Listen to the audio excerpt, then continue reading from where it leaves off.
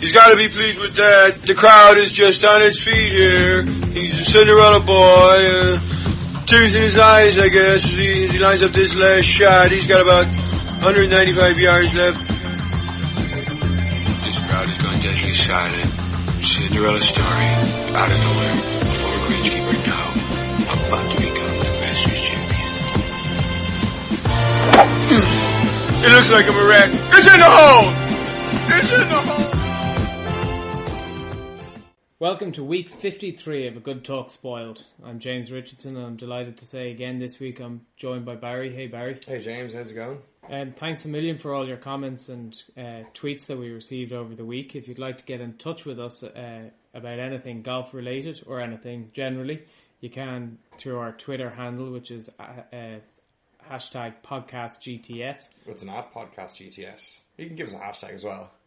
Okay, so there you go. My notes are wrong this week. So at podcastgts and a good talk spoiled at gmail.com. Am I right about that email address? Yeah. Yes, yeah, okay. Yeah. So at podcastgts. 50% social media and regulation. Yeah, well, you can tell I don't use Twitter all that much. I just hashtag everything these days. Well, anyway, hashtag our own games, Barry. How was yours over the weekend? Potential for excellence, but ultimately a couple of short putts let me down and one poorly played hole. But I finished 2 under my handicap, so...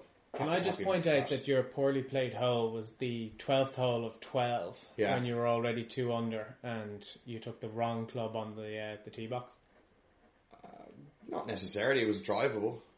I was trying to go back-to-back drivable par 4s. You're 2 under. You're 2 under and you're standing and all you have to do is to walk off with a birdie and it's a very short par 4 down over a hill and you blocked it all the way right and very close to going out of bounds. No, that's true. But look, I don't like playing. I don't try not to play defensive golf because when you make defensive swings, you make poor swings. I was trying to keep attacking the way and play the way I played throughout the whole round. So you never take the driver on the 12th hole normally. Yeah, but the wind was favourable that day. It was off the right, so I just needed to hit my standard fade and just hold it up against it. As it turns out, it wouldn't have made any difference because you wouldn't have won. No, I would have needed an eagle too. So turns out going for the green one was the right choice. But no, it was a high scoring weekend on the course, as in good scores, Stableford wise.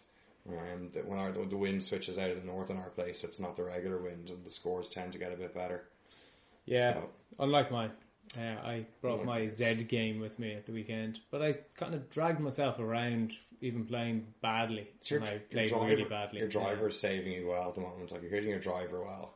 Yeah, the driver in the short game. I've gone back to this idea of using the 7-iron around the greens and chip and running, and I've gotten up and down quite a few times. But anyway, it's only the start of the season. I'm not overly bothered. I'm kind of at stop-start at the moment. Probably didn't help that I had to do a 120 miles an hour down the road to get to the golf club on time on Saturday, and I ran up the hill before I was disqualified. So probably not the greatest warm-up. But anyway... Onwards and upwards. Next week. There's always next week. Going back to my favourite topic, which is Twitter. Hashtag podcast at GTS. Barry, we've had a few tweets in this week that you want to bring to our attention. We're in trouble. Thanks to Hugh Simpkin, he called me out on being critical of Tiger, wanting to see him struggle just so we feel better on our own games. And just to say, like, that's obviously only a joke. Like, we hate to see Tiger struggle, and if you listen back to the podcast, you know we're huge fans of his, and it sucks to see him going through what he's going through at the moment. I don't know if it was you that said it or I said it, but I'll let you take the blame. I'll jump on the grenade. It's okay. But I think the comment I had made was there is something that deep down in all amateur golfers take a little bit of pleasure out of seeing a pro do something badly, so that it makes you feel better. In a weird, perverse way, it does, yeah. I mean, you see that they're fallible as well, so when you make a mistake in your own game, you kind of learn not to be so infuriated with yourself, because if somebody who's one of the best in the world can do it, then, you know, there's kind of it does happen to everyone. Well, somebody in the top 70 anyway. We'll come on to that. There was another tweet that also was admonishing our... Greg Gibson got in touch with us and... rightly called us out on not mentioning Lydia Ko and her phenomenal achievement of getting to world number 1 a couple of weeks ago. She's now the youngest person, man or woman, to hold the world number one spot at 17 years old. And she went and put on a great performance on Sunday on the back nine to hold on to her world number one spot. So she's been there for 2 weeks now. Well, I'll jump on the grenade of that because, in fairness, Barry, you put the agenda together and it was on our agenda, but I accidentally missed it last week. So I apologise, Greg. You know, it is some achievement for any player to get there and to get there so young and to be the youngest ever in history. It's an incredible achievement. That was going to be the start off of the news section, which I was going to say, great news, Lydia Ko became the youngest golfer in history, but I'll move on to sad news, which is that Billy Casper died aged 83. And I have to admit that when I heard this during the week, I kind of scratched my head and went, I know the name, but I probably didn't quite appreciate how good a golfer he was. And looking at some of the numbers, 3-time major winner, 51 PGA Tour wins, 6th best, 8 consecutive Ryder Cups, undefeated in all of them, Ryder Cup captain in 1979, and he won that year. And I was reading a few quotes during the week that basically said if it wasn't for Jack, Arnie Palmer and Gary Player, he would have probably been regarded as the best of his generation. It's tough to break through when those are the three names that are against you. Yeah, up the top of the leaderboard as well. I mean, I was kind of similar to yourself. Like, I knew the name and knew he was a very successful golfer back in the day, but it was only when, you know, when reading through the stories, I realised how incredible he was as a golfer. It's just, I suppose most notably the one tournament that a lot of people are referencing in relation to him, it was his 1966 US Open win, which was over Arnold Palmer. He was 7 shots back going into the back nine on the final day, and the two of them tied and went into an 18-hole playoff the next day, and he beat him in that. So I think that's just a ridiculous comeback for a win. It really is, and there was 2 things that I found this week very interesting when I was reading about Billy Casper. One was that he's only behind Jack and Arnold Palmer, that he's the only player to have won one tournament in 16 consecutive years on the PGA. And Jack and Arnie are only 1 year better. They won a tournament in 17 consecutive seasons on the PGA. And I just thought, do you know what? When you put it in our generation of your Phils and your Tigers and your, you know, all of these guys, like it's unbelievable. And the other bit, just going back to the 51 PGA Tour wins, this puts it in perspective. Other than Tiger, who's obviously just behind Jack at number 2, the nearest current player, and actually I'll ask you this, Barry, who's the nearest current player of PGA Tour wins that's still active? Phil Mickelson? You're right. It is Phil, and he's got 42 wins. Yeah. So, like, he's got to go 9-10 more to beat. And, like, the way the Phil's playing at the moment, you'd struggle to see where he's going to get 10 more victories. Yeah. But, so it's amazing that his name isn't as famous in golf talk circles as the other big guys, you know, like Palmer, Nicklaus, Player. Well, I heard the lads on Sky Sports talking about this, and they were saying that Jack, Arnie Palmer and Gary Player all had the same PR management company, and Billy Casper wasn't involved in that. And those guys were promoted to the hilt as a package of 3, and whatever way that he just kind of ended up kind of falling out. It was a sideshow or just not even. But the other comment, I suppose, I said I had 2 comments, and one was about the 16 consecutive years. The second one is Jack's very nice comment this week about Billy Casper that said whenever he was in a major tournament and he was going down the stretch, he would always look for Billy's name on the leaderboard because he would see him as one of the big threats to a tournament. Yeah. Wow. So that from somebody who said that he tried not to focus on what other people were doing. Majors. But we don't believe a lot of his major. No, but he said a lot of his majors got handed to him rather than him going and actively winning them. Yeah, well, it's a quote that's out there, so you definitely have a look. As I say, I understand there's a book, and I haven't checked it out, but I hope to, and I think it's called The Big 3 and Me, which is Billy Casper's autobiography, which is meant to be amazing. So, that might be a bit of beach reading on the honeymoon in a few months' time. Talking about the end of another long saga, which is the Rory show and Horizon show. We thought last week, I said it, I think it was on air, that I thought they were trying to settle. Yeah. And they did settle. It took the day, but they did settle it. Certain figures are being banded around of somewhere between $20 and $25 million that Rory's going to pay Horizon to get out of the contract.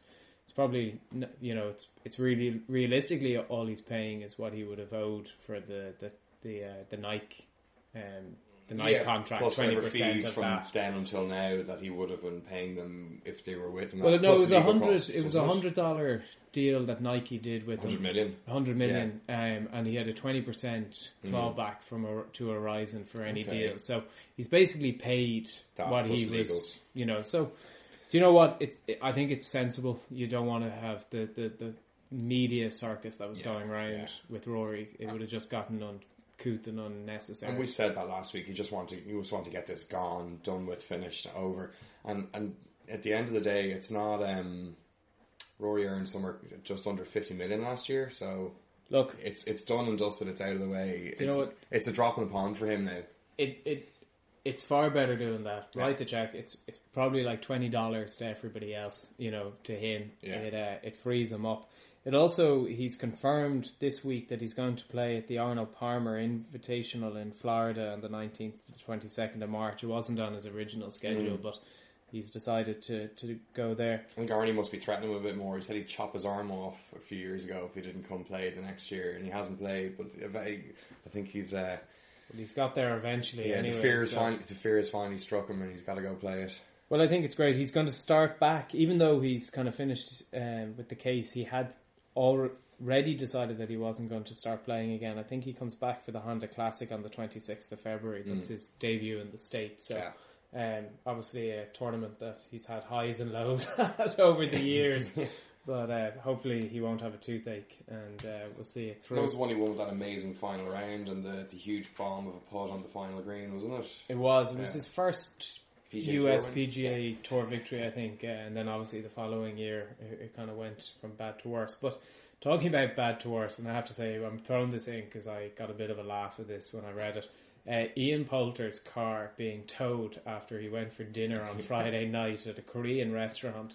So anybody who hasn't seen this, Ian Poulter, who was taking part in the Farmers Insurance last week in Torrey Pines, had headed off with his caddy to a Korean restaurant nearby. He parked outside in the tournament courtesy car. So I love this bit because, who gives a shit if it's not your car?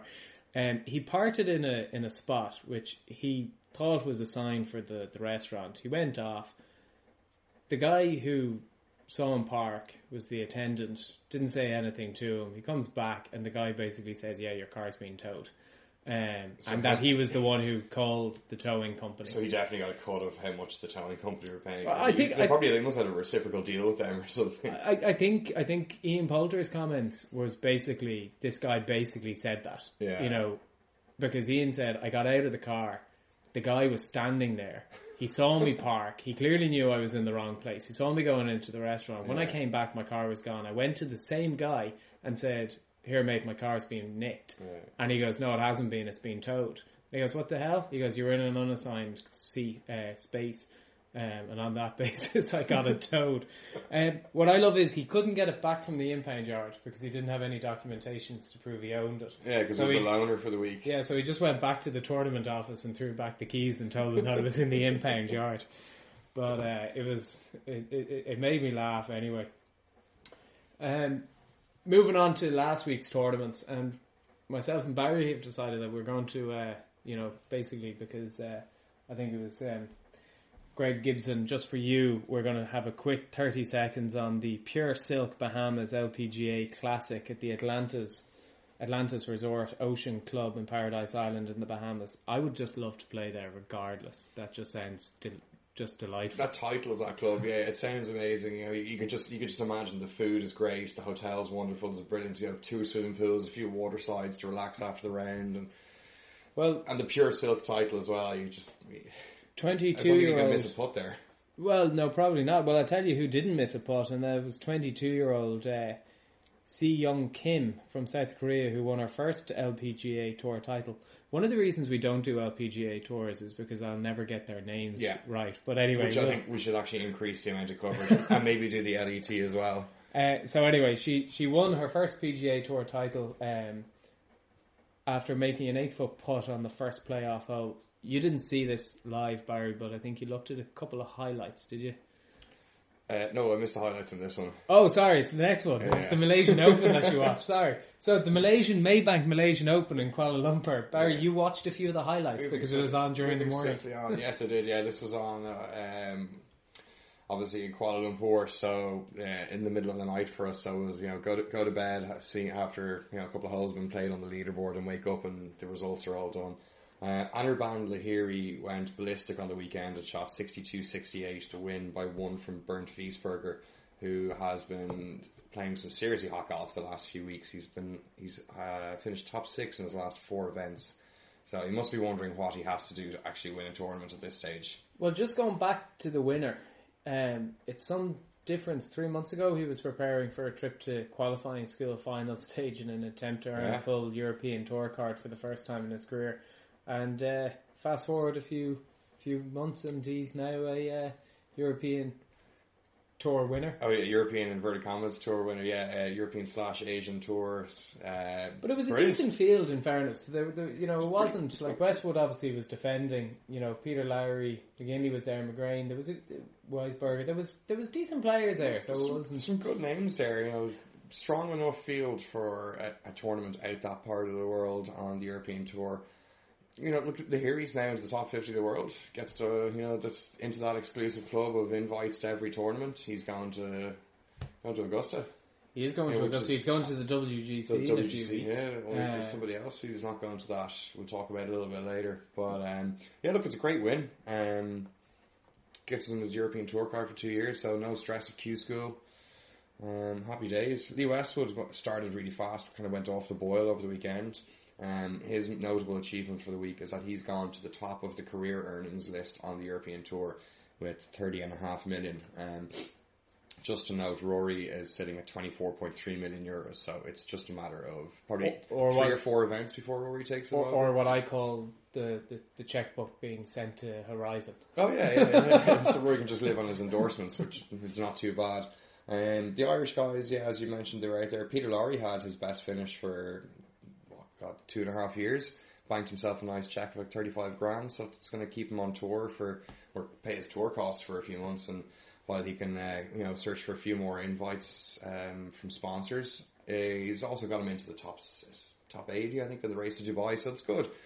Taking nice steps towards trying to get his tour card back, or his full tour card back. It was nice to see Paul McGinley, who's had a few problems with the knees, got the full 4 rounds in. He was given out about the course. Yeah, well... Yeah, he didn't realise it was hilly as... he thought it was quite a flat course. I'd blame the caddy if I was him. Yeah, probably. But no, it's good to see him. Good to see him out playing, and hopefully he'll go find the courses that will match his game and give him the best chance of succeeding. Well, it's just nice to see him back, because obviously it took an awful lot of his time doing the Ryder Cup over the last while, and he really wanted to dedicate himself to that. So, and with the knees and everything, it's nice to see him back, because he's one of those great guys on tour that you do enjoy watching him, and he's always there to give a long interview about what's going on. I'd say if you're a young player on tour, you do well to go find Paul McGinley and buy him dinner and get a bit of his time and just absorb the advice from all his experience. Yeah, no, I couldn't agree with you more. And Paul, if you're listening and you want to come on our show and give us amateurs a few tips, we'll certainly sort that out. We'll buy a pack of teas or something. Yeah, we might stretch to a box of Pro V1s or something. Farmers Insurance Open, Torrey Pines, San Diego, California. Nice place to be at this time of the year when it's been freezing cold in Ireland. But I was going to start with Jason Day winning, but I don't think that's really where the story is this weekend. We'll start on day one. Day one, Thursday, Tiger. Can only be... There isn't a week that goes by that Tiger Woods doesn't make it onto this podcast at some level. Yeah. He's getting very greedy with the headlines. It's just a new thing each week. He's keeping us on our toes. He's not just rehashing the same story. It's something big and different. Last week it was the yips. This week it was The glutes. It was the glutes. The gluteus maximus have not been working well for him. So anyway, for people who have been living under a rock or possibly on the other side of the moon. Or been out in the golf course without their phone. True. Tiger Woods playing his second tournament, 2 rounds, misses the cut, goes to the Torrey Pines. He's hoping to get 4 rounds under his belt. He doesn't even make 1 round under his belt. Pulls out after 12 holes. Twinge in his back. It's not the same problem with the back, I don't think, but, any problem with the back. Few comments this week. Few comments from a few people. Everyone has an opinion. Go on, Barry. The quote's just too funny. Like, where is it? I have it here. No, I deleted it somewhere. Well, what did I start with? He said he couldn't activate his glutes, which is just, it's such a weird thing. There was about an hour and a bit delay because of the sea fog. So he'd done all his warm up and then bang, his tee time's delayed. And he said in that little bit of downtime that they were delayed going onto the course, his body got a bit cold and his glutes didn't activate, which exposed his lower back and he couldn't rotate. And you could see he was in trouble from the second hole on. And he was all over the place. There was a long 3-wood out of very long grass, which really looked very wincing. Yeah. But the bit that you're saying there about him cooling down, I don't get that as a pro. Like, if he's so concerned about his back and he's got an hour or an hour and a half to lay, why not go through your routine again? I know, these guys can go back in.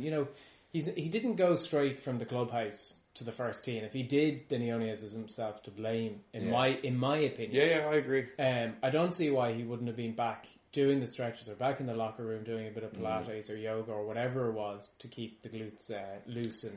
I mean, you have to ask yourself: has he come back too soon then, without his body being fully fit and fully prepped? I mean, if anybody follows skiing, they'll know that Lindsay Varm has come back in the last few weeks, his girlfriend, and she's gone back to skiing, and she's now surpassed the record number of wins on the World Cup ski tour, and she's over skiing the World Championships in the States at the moment. Has he tried to mirror her recovery timeline and come back too soon? What I love is not only are we covering the LPGA now, we're also doing the World Cup in slalom. But this is the thing, right? So Hank Haney said this week that, and I'm going to read this quote. He said, his being Tiger Woods' number one priority should be making a swing where he doesn't hurt himself. And I thought that was I thought that's what this whole biomechanical thing was going to be all about. He was going to make a swing that didn't hurt him. So this obviously has been an epic failure. And when you look at the amount of time that he's been working and he's already hurt again. Do you agree with those comments? It's been an epic failure? Or was it just down to stupidity of not keeping warm? Look, we all know you could turn your neck the wrong way quickly and pull something. It's very, we're all very susceptible to injury as humans, and the more finer tuned you are, the more likely something tiny can go wrong with you. Look, everybody has an opinion on this. He's doing this wrong, he's doing that wrong. One pro will say another thing, one golf commentator will say another. We both have our opinions as well. I mean, I just postulated that he came back too soon. Who has the right answer? Tiger Woods. He's the guy who has the right answer. But this is a guy who's a multi-millionaire. A guy who at one stage was going to be the first billionaire sports person in history. He will be. You're looking at a guy who can afford the best and the brightest around him. How has he not got somebody who's there looking specifically at, are you warmed up enough? Are you ready to go? Because I think I put it down to not what happened out in the course, but obviously something before he went out. The preparation bit was wrong. Now, on the basis that it's not the same injury as the last time, which is good for golf and it's good for Tiger, it has to come down to the preparation and not warming up in time. So in my opinion, that can only be, it's not the new coach's fault. It's not the swing, because it doesn't matter. In my opinion, it doesn't, from what I've read this week, it doesn't really matter what swing he had, whether it be the Butch Harmon swing or whether it be the Haney swing or whether it be the new swing. It doesn't really matter if he's not warmed up and he goes out to swing like he did. Yeah. it looked to me like it was an inevitable reality to it. And with some of the highest, like with his highest swing speed since 2008 as well. I mean, he certainly has immense speed through the ball in the last couple of weeks, as we've seen. Look, I think, maybe you're right. Maybe he needs a full-time physio just with a checklist before he goes. Have you done this? Have you done this? Warm him up there. Do that. Do that. It's tough. I mean, you're talking about his swing. Actually, if anyone gets quick chance, 2 minutes to just jump on our Twitter. We've tweeted this. Peter Costas did a brilliant little swing analysis of the 4 Tiger swings, like 2000, 2008, 2013, and 2015. And the 2 middle ones, like the 2008 and the 2013 ones, are so fast. And he's just saying that it was all body led rather than a nice flowing arm swing. And what he did say was looking good for Tiger at this time round is that the swing looks a lot more flowy and less kind of jerky and led by the body. So he said he sees a bit of light at the end of the tunnel. So it is about him just being able to be injury free and get a few weeks of playing golf. And Brandel Chamley alluded to that. He thinks he just needs to get out and play golf and stop worrying about being a perfectionist and kind of a golfing robot. He said golf is an art, it's not a science.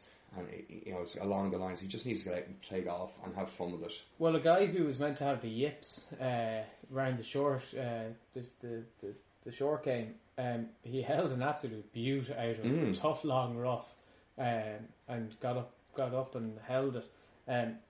I think you're right. I think that he'd be better hoping that the media would just leave him alone for a while. Good luck with that. As I say, look, every week it's another thing. Now, the other thing I suppose that we have to mention is he's now gone down into the, outside the top 60. I think he's ranked 66 or 67, somewhere around that. 62 this 62 week. Yeah, this he'll week. be He's going to be gone back because he's not playing next week and he's not playing the week after. I think he's not coming back this side of the WGC, which means that realistically he's not going to make the WGC. There's talk he might come back for the Honda Classic. I think that might be, but that's 3 weeks from now. It's the Tiger Woods story just keeps on rolling, and you know what? Who would put it past him right now? You'd nearly stick a tenner on him to win the Masters, just because you're going to get huge odds, incredible odds, and he's the kind of guy who probably could just go out and do it. But anyway, look, let's talk about who won last week because that's the Tiger Woods show, and I do feel sorry for Jason Day because it's been slightly overshadowed about all things back and glutes. But Jason Day wins in a playoff. JB Holmes, Harris English, and Scott Stallings, yeah. All four of them get in by various different routes, but they're all there. Down the first, firstly, let me put it this way to you, Barry. Should it have been a playoff in the first place? They all had their opportunities. I suppose the big talking point is JB Holmes laying up when he was 235 out, and this guy's one of the longest hitters on tour. I actually, he's come out and said, it was 235 out. There's water short of the green. The bank is pretty well shaved at the front, although not enough to stop Jason Day's ball going down there in regulation. There was Jason Day's shot was either a moment of madness or brilliance. I can't work out which at this point. I think madness, but it was a brutal lie he had, but we'll get on to that in just after we go through JB Holmes' thing. So anyway, JB Holmes decides to lay up. He said it was a slight downhill lie.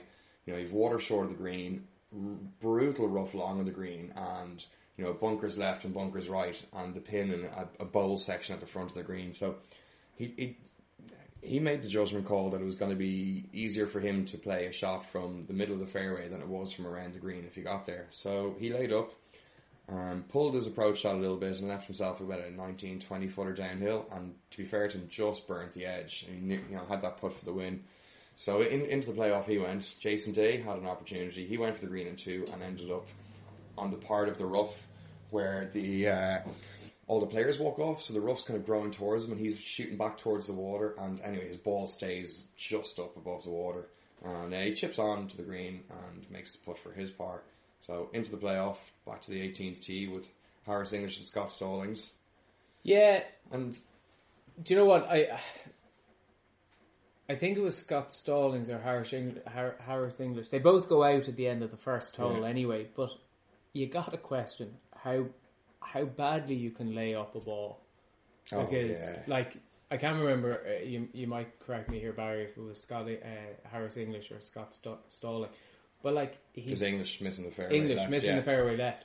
Like, okay, you did all right to get it on the green after that, but, like, you got a wide open fairway. You're one of the best players in world golf. You know, you got to be just finding... If you're laying up, you got to be finding somewhere down there. It was a brutal error. I mean...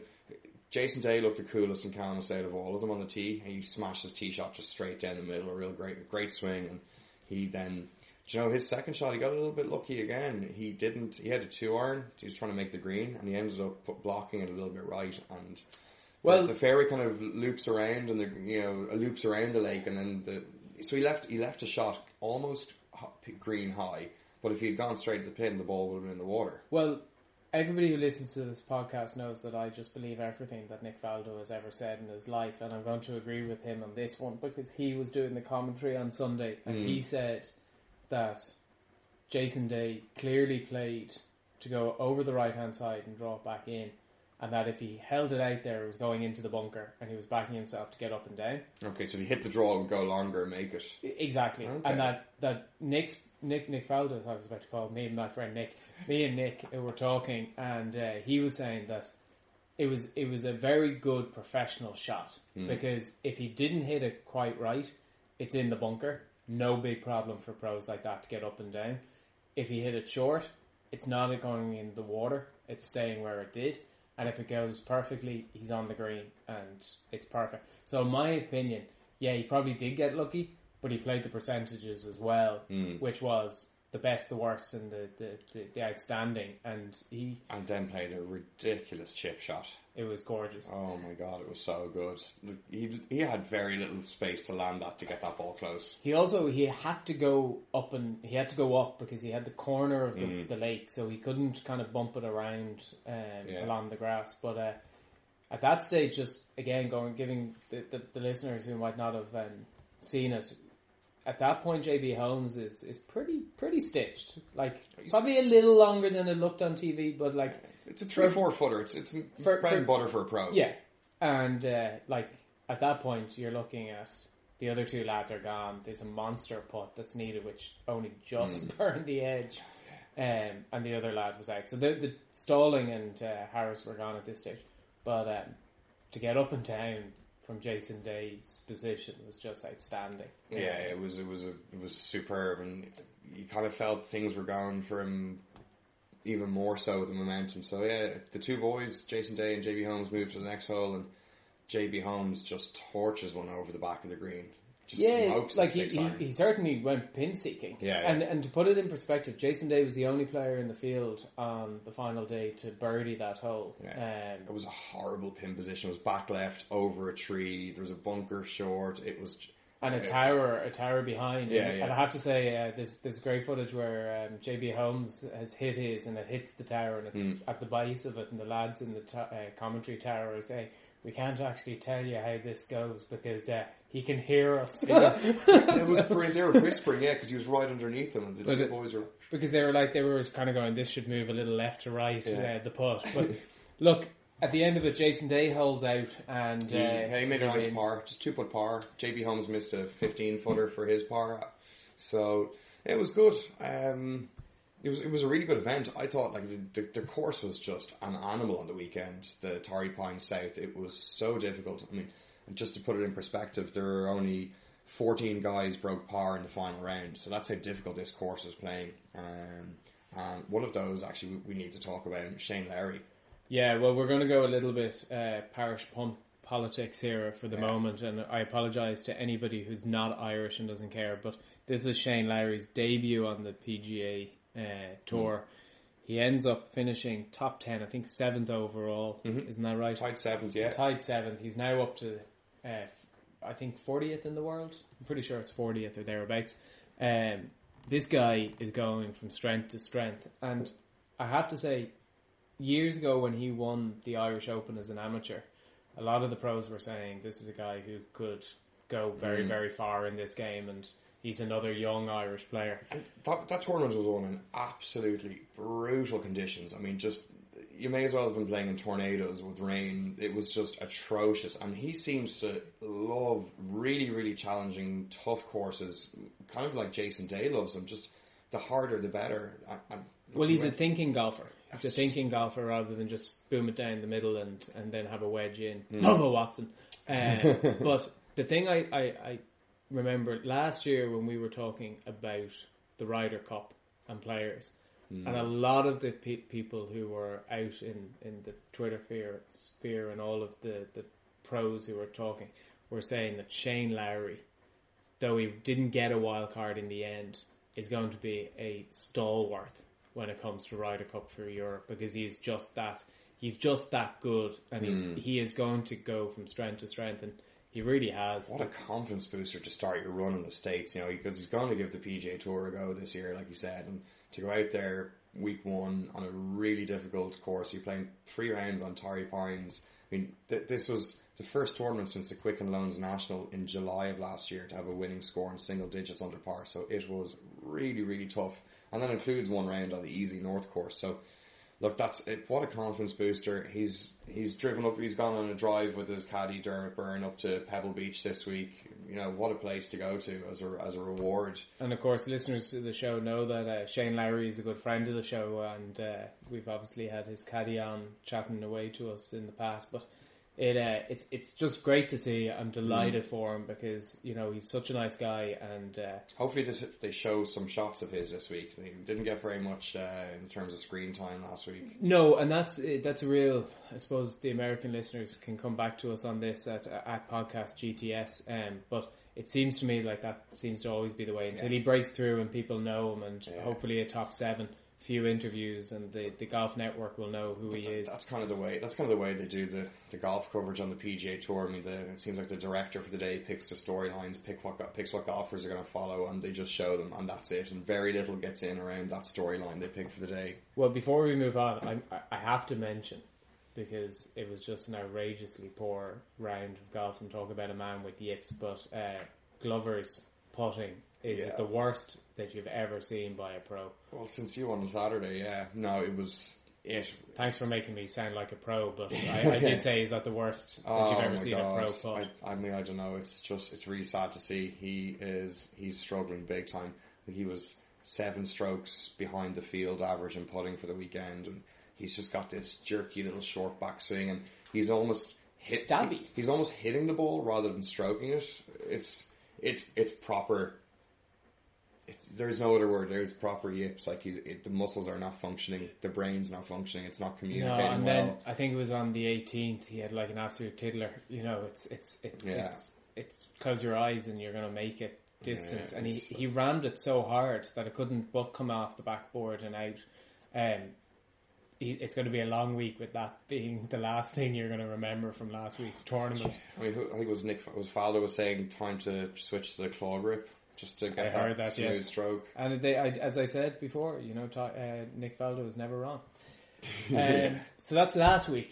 Let's look forward to next week. And the True Thailand Classic, presented by Black Mountain and Black Mountain Golf Club. Now, this is going to be another one that I will not lie to you is probably not going to feature too high on my radar of sports. Not really, this week. No. The only way you'll watch it is if the TV's on when you're asleep and you're just kind of absorb the content through your ears. Look, let me tell you who the runners and riders are, I suppose, and then we'll see if there's any value there, Barry, if you want to throw out an L suggestion to anybody. We've got Alexander Noreen. 12-1, Mark Warren 12-1, Jahidi 14-1, last week's winner 20-1, Peter Uline 22-1. I'm not even going to try Afi Barnrat. That's the one, 28-1. Scott Hend 28-1, and you know what? There's a whole load of people. Thomas Bjorn 28-1. Geez, 28-1 seems to be a popular price at the moment. It's not. It's too many big names there. A low to mid range European Tour standard field. But it's a chance for the guys to go out and win. It's the inaugural event at this course, so it's Have you had a look at the course, or am I putting you on? No, I have a little bit of information on the course. So it's a 7,350 yard par 72. They have Bermuda grass greens, so a little bit of experience with putting with grain and slope would be a big advantage. And the greens are supposed to be quite slopey and running quite quick over 12 in the stimp this week. It's supposed to be open and quite playable, so I think you might see quite a tightly packed leaderboard this week with a lot of people in the hunt come Sunday. An interesting fact about the course is it was voted in the top 100 golf courses outside the US by Golf Digest, and it was also voted the best golf course in Southeast Asia in 2014. So might be worth picking up the highlights show in the morning if you can get a chance to have a look at it. Because I love looking at beautiful golf courses, and some of the backdrops on this looked pretty stunning. The vistas around the course. So look, it's a chance for these guys to win. I'm not going to be having a bet on this. There's no course form. It's a bit of a throw a dart at the board. So we'll review next week and see where we could have put our money. Yeah, which is always the easy way to do it. Over stateside, the AT&T Pebble Beach. This is the Pro-Am, and this is always a bit of fun.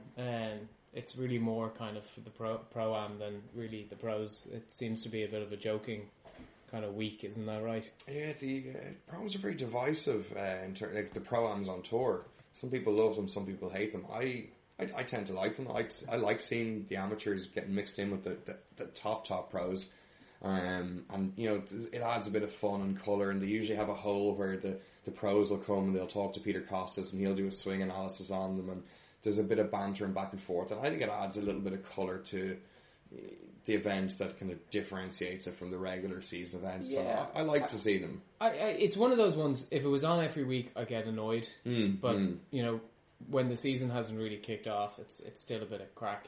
The leaders on the betting forecast is Jimmy Walker 8-1, Jason Day 8-1, Jordan Spieth 12-1, Dusty Johnson 16-1, Patrick Reed 16-1, Schneider 20-1, Hunter Mahan 22-1, Ryan Palmer 25-1, Jim Furyk 25-1, Nick Watney 30-1, Chris Kirk 30-1, and then kind of going out 40-1 Shane Lowry. Links course, yeah. Good tournament last week. Yeah, one thing, just if anyone, they don't play all 4 rounds on Pebble Beach here. They play 3 different courses the first 3 days, and then the final day is on Pebble Beach. So the other 2 courses they play are Spyglass Hill and Monterey Peninsula. So Monterey Peninsula is the one I think we usually put in the really, really low number.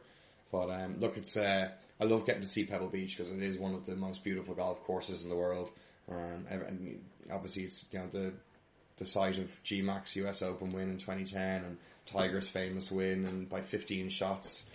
It's just a cracking location. It's one of those courses. It's like St Andrews. You never get tired looking at Pebble Beach. Stunning coastline. I mean, look, it's going to be a bit of fun. There's a huge some big A-list celebrities there this week. Andy Garcia, Josh Duhamel, Don Cheadle, Wayne Gretzky's there, so I'm sure himself and Dusty are going to do another saccharine sweet pure overkill, just like the one on golf.com.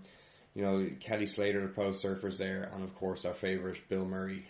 Bill Murray's there, and I think I have no doubt that JP McManus is probably there, an Irish. He doesn't miss a Pro-Am, does he? Businessman and one of the best friends to Porrick Harrington, so I'm sure they're going to do it again. Look, I like it. It's a bit of fun. It's a bit of crack. It's slightly different to the normal. It's one of those ones that, sit back and enjoy it rather than necessarily. I might throw a sneaky fiver on Shane Lowry at 40-1 just because I think I don't know who he's playing with in the Pro-Am, but just to ride the wave of his success last week. Well, he's done well last week, and he likes links courses, and you know what? He's the kind of guy who might go under the radar and actually go and do something this week. I think another one, Hunter Mahan didn't enter the tournament last week because his wife is expecting a baby. I don't know whether she's had the baby yet, but there is a few people that think there's a very strong correlation between a newborn baby and tournament wins. So might be worth keeping an eye on Hunter Mahan if he's just had a new baby. if you are one of those people, at Podcast GTS, and because I'd like to know who those people are. I know on the Golf Betting System Facebook group, they have one little discussion post that people put in the golfer's name and the date of birth of their most recent child, just to see if there's any, just to keep an eye on them. So, look, one theory is as good as the next when you're trying to pick a golfer to win a tournament. You're trying to pick one of 150 guys. I suppose then all you have to do is wait till Rory, goes out with somebody and then breaks it off, and then he'll start winning loads of big tournaments again. So, look, anything that floats your boat and gets you through the week, I suppose, Barry. Well, look, that's it for us. The last couple of weeks we haven't been doing a kind of a main topic. We're hoping to kind of ease back into them next week. We've had a lot of kind of news and bits, and it's obviously myself and Barry at the moment. So we've decided to kind of keep the main topics down. But if there is anything that anybody would like us to address and discuss, please let us know at Podcast GTS. That's at Podcast GTS rather than hashtag Podcast GTS. Or get onto our email, which is goodtalkspoiled at gmail.com.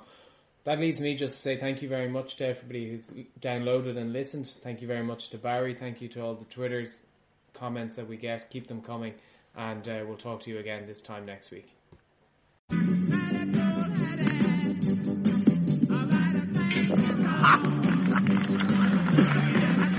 Fine iron, huh?